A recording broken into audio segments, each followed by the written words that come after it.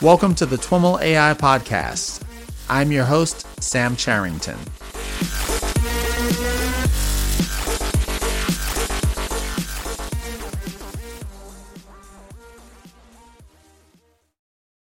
All right, everyone, I've got Siddha Ganju on the line. Siddha is a solution architect working on autonomous vehicles at NVIDIA.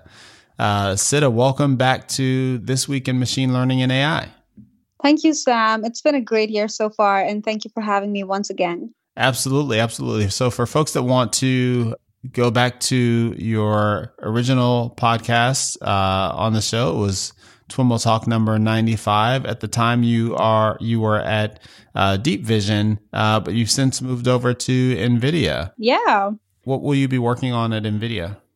So at NVIDIA, I'm focusing on a particular part of the entire self-driving stack, which is called simulation and resimulation, which is the part that does the testing and the verification of the entire perception stack. So how do we know that the computer vision, the LiDAR, the radar networks that we have trained, how do we know that they actually work well in real life? Because real life testing for autonomous vehicles is very hard to do because you can't test out the millions and millions of possibilities on actual roads with real test drivers inside the vehicles. So simulation is a developer-friendly way to do that. And it's also, you can squeeze millions and millions of miles. You can add tens and thousands of scenarios to simulate and test. So it's really a nice solution to testing. And so you're joining us to represent computer vision in our year in review and predictions series. So let's jump right in. So you took the time to kind of prepare your thoughts on some recent some papers this year that struck you as particularly noteworthy in the computer vision space. Where do you want to start? So before I start, I think I want to say that, I'm only human and I'm probably missing tons of game-changing papers that came out this year. And, through this discussion, we're probably just scratching the surface of this year's CV research. Now, that being said, I'm going to start with a couple of papers that are providing different solutions to problems rather than improving on existing tasks. So the very first paper that I really, really liked was called Learning Transferable Architectures for Scalable Image Recognition. And this is by Google Brain. Now, this is being projected as the future of deep learning. And the main reason behind that is because it introduces something called Neural Architecture Search, or NAS. So, Sam, you've been doing these podcasts, definitely more than 95 podcasts by now. And I'm sure during your discussions, a lot of people have talked about how designing a network architecture is a big pain point. Mm-hmm. And especially for those people who are just entering the field. So Neural Architecture Search is really the beacon of light for them. It's a network that searches for the best model structure instead of you manually designing the network architecture.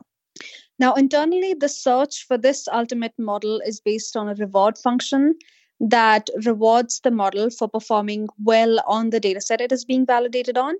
And at the same time, it's using the same metrics to validate and test the ultimate network. So I really like this paper because it details that such architectures achieve better accuracy than manually designed models. And searching also allows the network itself, a more brute force type coverage over the entire search space. Now, we can only imagine the huge benefits that a good NAS algorithm can give rather than hand designing a specific network for the millions and millions of specific applications that we might want to develop.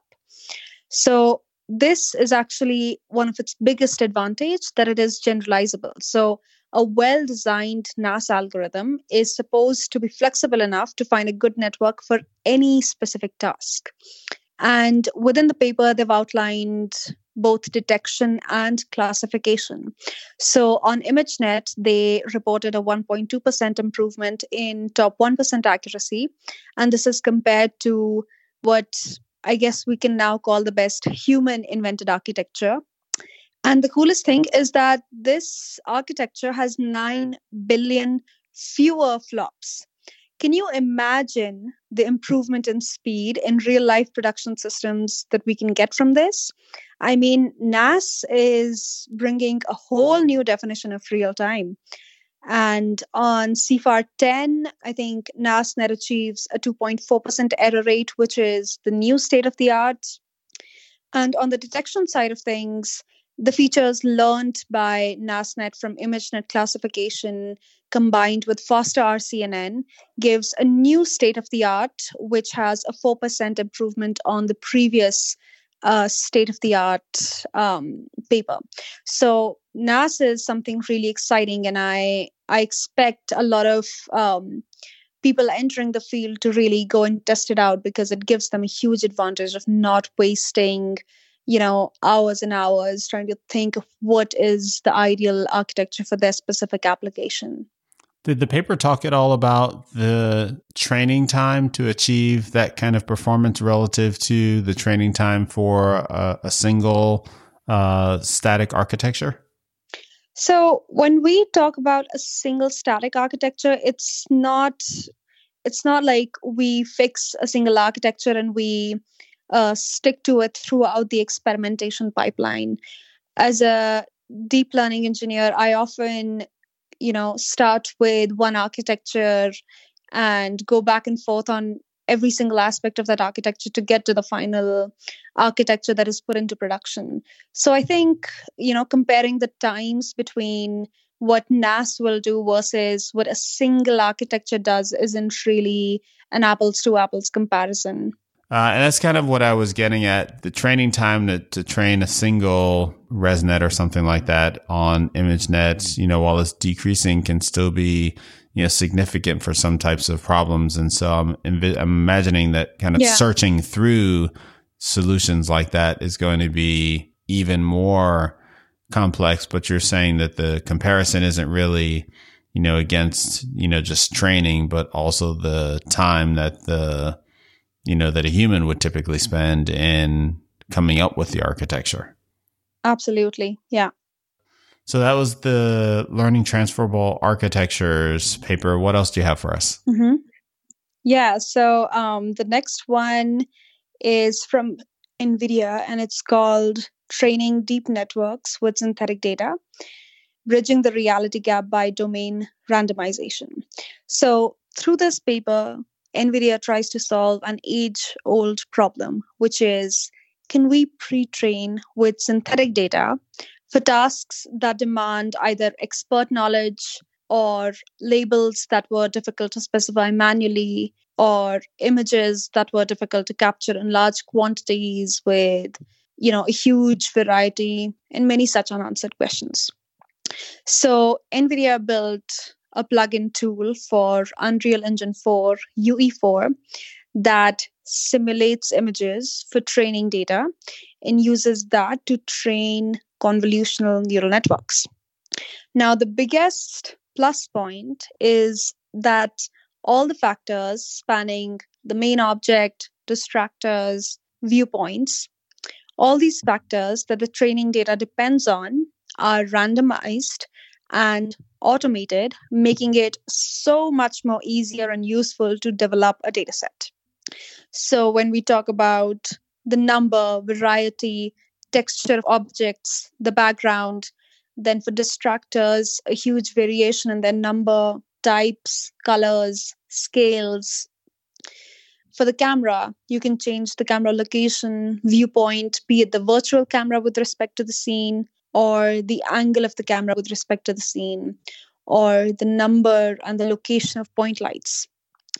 And an interesting thing that they reported was that with additional fine-tuning on real data, this network yields better performance than using real data alone. So this result really opens up the possibility of using inexpensive synthetic data for training neural networks. I mean, imagine there are millions and millions of applications that don't have concentrated data collection efforts, or maybe, collecting data is just too difficult for certain types of applications. So such an example of using synthetic data for training would be a game changer in these cases. Now, I remember hearing about papers that showed that synthetic data, wasn't all that effective at training agents that can perform in the real world. But results like this are changing that. Is that,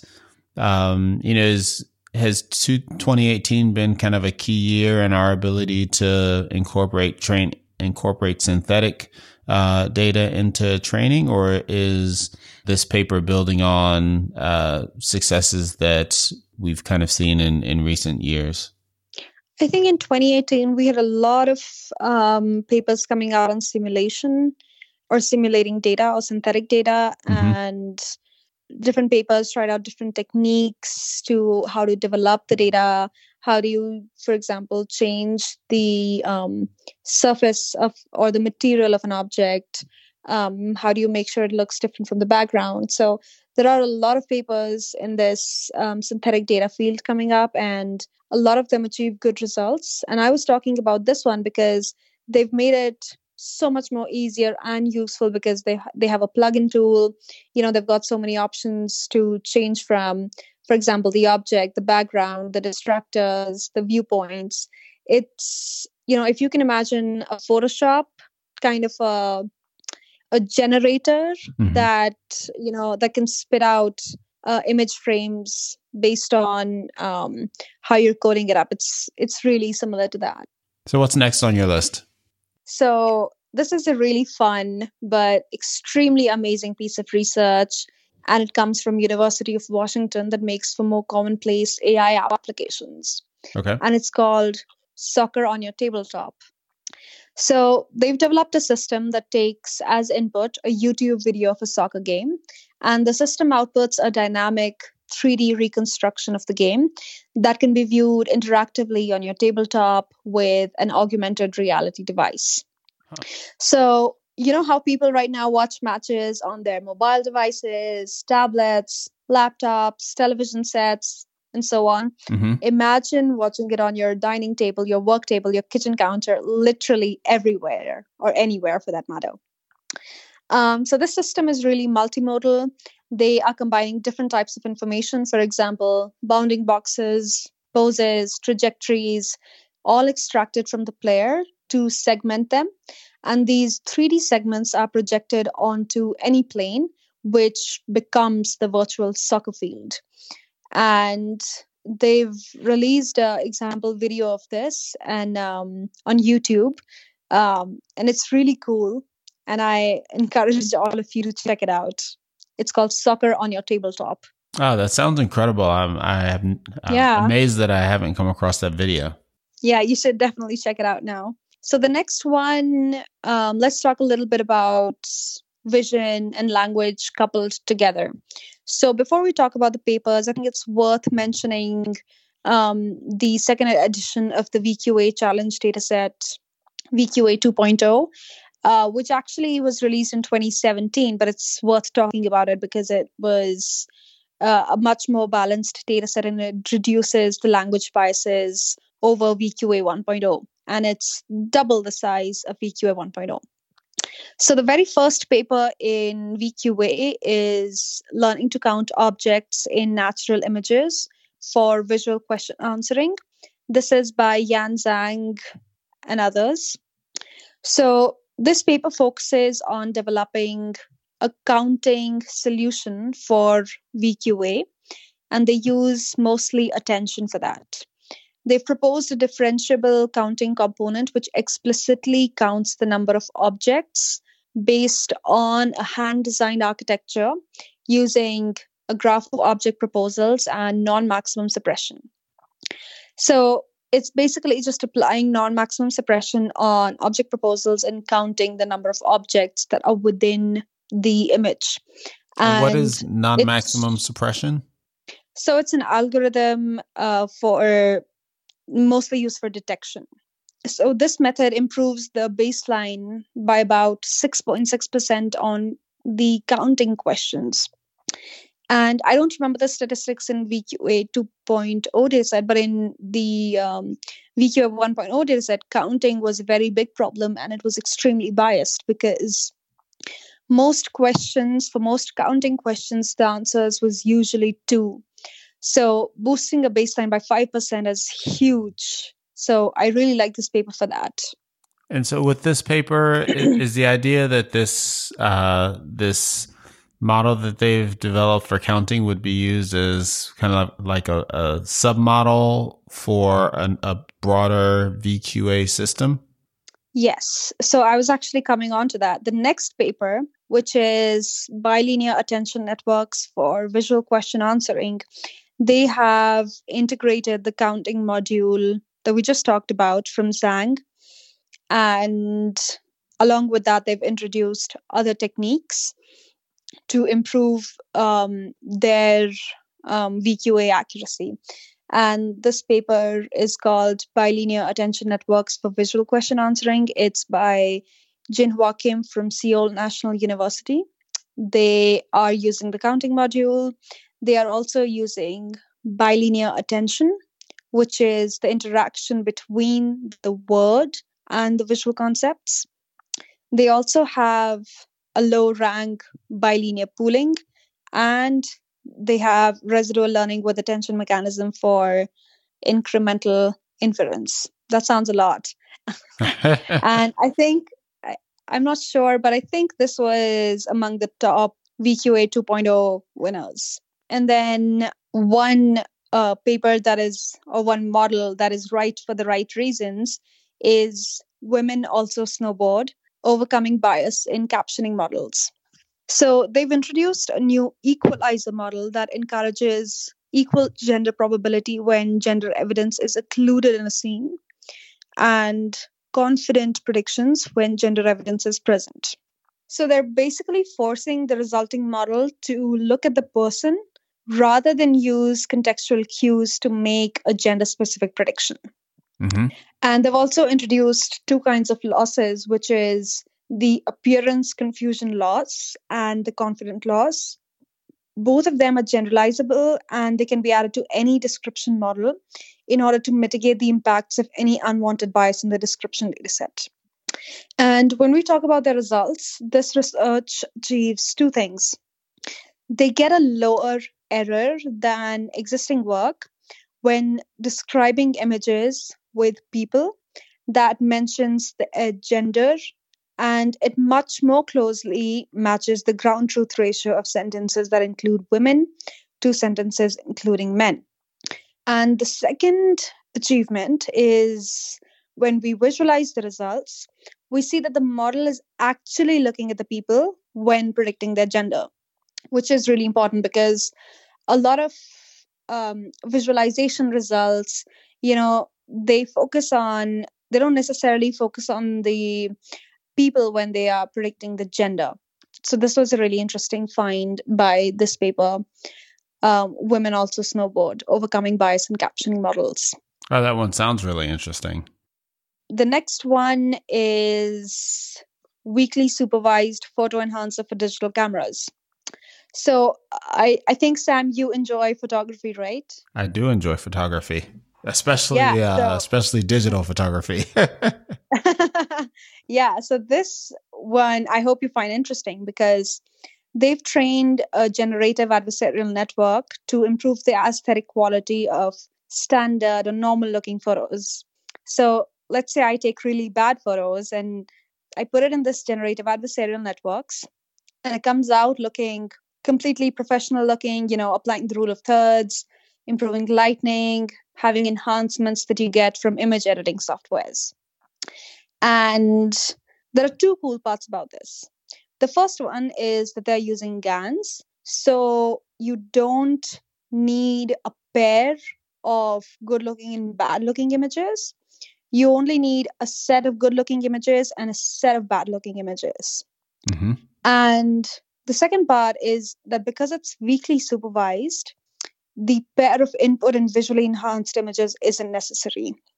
So there are these 2 really cool things about this paper on GANs. And if you look at the results, they are, GANs have become so photorealistic that it's just, it's crazy to imagine that GANs were once spitting out what that was, not as aesthetically pleasing. But now when you look at these images, it's just amazing. Yeah, the original images that you see with GANs are like these kind of grotesque approximations, and now the celebrity work that NVIDIA did, I think that was earlier this year or maybe late last year. And there's one that's been going around even more recently, the photorealistic images. I mean, it is getting quite incredible what they're able to do. Absolutely. So another paper that I really like is called, no, this is a really long name, so bear with me. So it's called Efficient Interactive Annotation of Segmentation Datasets with Polygon RNN. So this is an interactive annotation tool. Now, if we think about labeling of datasets and we talk about segmentation data, we know that class labeling needs labeling of each and every pixel in the image. Now, this is quite literally forever if you're talking about millions and millions of images. We know that deep neural networks work well when they can feast on a large and fully annotated dataset. So this paper is really the economical bridge between these two worlds, because with Polygon RNN, you can set rough polygon points around each object in the image that you want to annotate. And then the network will automatically generate the segmentation annotation. And a big advantage is that a method generalizes well, so it can be used to create quick and easy annotations for segmentation tasks. So is the idea here that typically for image segmentation, we want this to be on a pixel by pixel basis so that we can kind of train a network very accurately? But what this is doing is allowing someone who's doing segmentation to just do it on a polygon basis, and then the network will map that to, we'll kind of find the more accurate pixel based segmentation. Yes, that is the idea. But it makes the process of annotations much faster. Right. Because you don't have to go pixel by pixel, right? You only have to give a rough polygon, and then the system will adapt the polygon to the actual the edges of the object. Mm-hmm. Yeah. And do you have a sense for this? How close do you need to get? Do you still need to get within a few pixels? Is it meant to be kind of a fine-tuning mechanism, or can you kind of very roughly put a polygon around, say, a person in a picture of a street scene? You can make it pretty rough. I mean, in their examples, they've shown aerial imagery, and those examples are pretty neat. Huh, interesting. Cool. Yeah. I've got two more that I really like. Okay. So this one is super slow-mo, high quality estimation of multiple intermediate frames for video interpolation. And this comes from University of Massachusetts at Amherst. So you're given 2 consecutive frames, and they apply a method of video interpolation that aims at generating intermediate frames that are both spatially and temporally coherent sequences. So internally, it's utilizing optical flow and convolutional neural networks between frames to interpolate video frames input at 30 frames per second, and it produces crisp-looking results at 240 frames per second. And they've shown examples of like a bullet going through an egg, and to a human eye, you don't really notice much, but when you look at it in super slow-mo, it's really breathtaking. I mean, you can see how the cracks on the eggshell propagate, and that's really cool. Oh wow. Yeah. Wow. And they're doing this from optical flow and CNNs. Right. Are they training against slow-mo data, or is this interpolation happening without specific training in that way? It's got training. Okay. So the network kind of learns what the effect of slow-mo is from slow-mo training data, and then can apply that effect to non-slow-mo video. Yeah. Okay. Very interesting. I mean, between this and the GAN-based photo enhancer, you can start to see how some of these techniques can work their way into our everyday devices. Absolutely. And that's actually a really good point, because handheld devices now have GPUs in them. They have separate accelerators that accelerate CNNs. So, I guess even the mobile industry is expecting developers to use these techniques, because they're putting these heavy GPUs inside these devices. And this all started, I think, in 2015. So if you go around benchmarking all these devices, you notice that in 2015, there is a sudden jump in hardware acceleration. And that is when these GPUs were introduced into mobile phones. Okay. So I'm really excited for all the new applications that are about to come. Yeah, same here. Yeah. So you have one more paper. Yes. Now this is called Who Let the Dogs Out? Modeling Dog Behavior from Visual Data. And this comes again from University of Washington. Okay. So I remember when this paper came out, I found it through a YouTube recommendation. And a dog was walking around with all these sensors, a GoPro and Arduino attached, and a number of sensors on the dog's limbs. And they'd linked an arXiv paper with it. And I was really fascinated by, what is this dog doing on an arXiv paper? And then I read it, and it's very interesting, because when we talk about visually intelligent agents, we tend to break that into smaller, more approachable subproblems like classification, detection, and planning. But this paper conquers it as a one big problem. So it takes input images and it produces planning actions. And again, the data collection is from a dog using a GoPro, Arduino, and a number of sensors on the dog's limbs. So they've got feature extractors from CNNs, which they use to get image features from the video frames, of course. And then all of this is passed to a set of LSTMs along with the sensor data. And the system learns and predicts the dog's actions. And in the paper, they've exemplified 3 particular tasks. One is acting like a dog. So you have a previously seen sequence of images, and you want to predict what will be the future movement of the dog. The second task is planning like a dog, where you have a sequence of a source and a destination locations. And the goal is to find a sequence of actions that take the dog from the source location and the destination location. And the third and the final task is learning from a dog. So can we learned representations for a third task? For example, if I'm a dog, can I try to understand if the surface in front of me is walkable?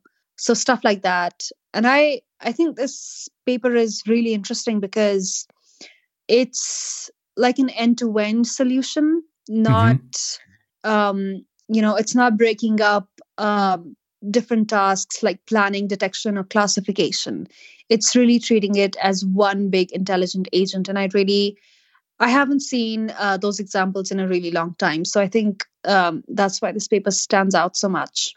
I'm thinking of applications of this kind of paper, and the thing that jumps out at me is, when you think about these Boston Dynamics robots, how they might, this kind of training might, help them get to something that's more intelligent.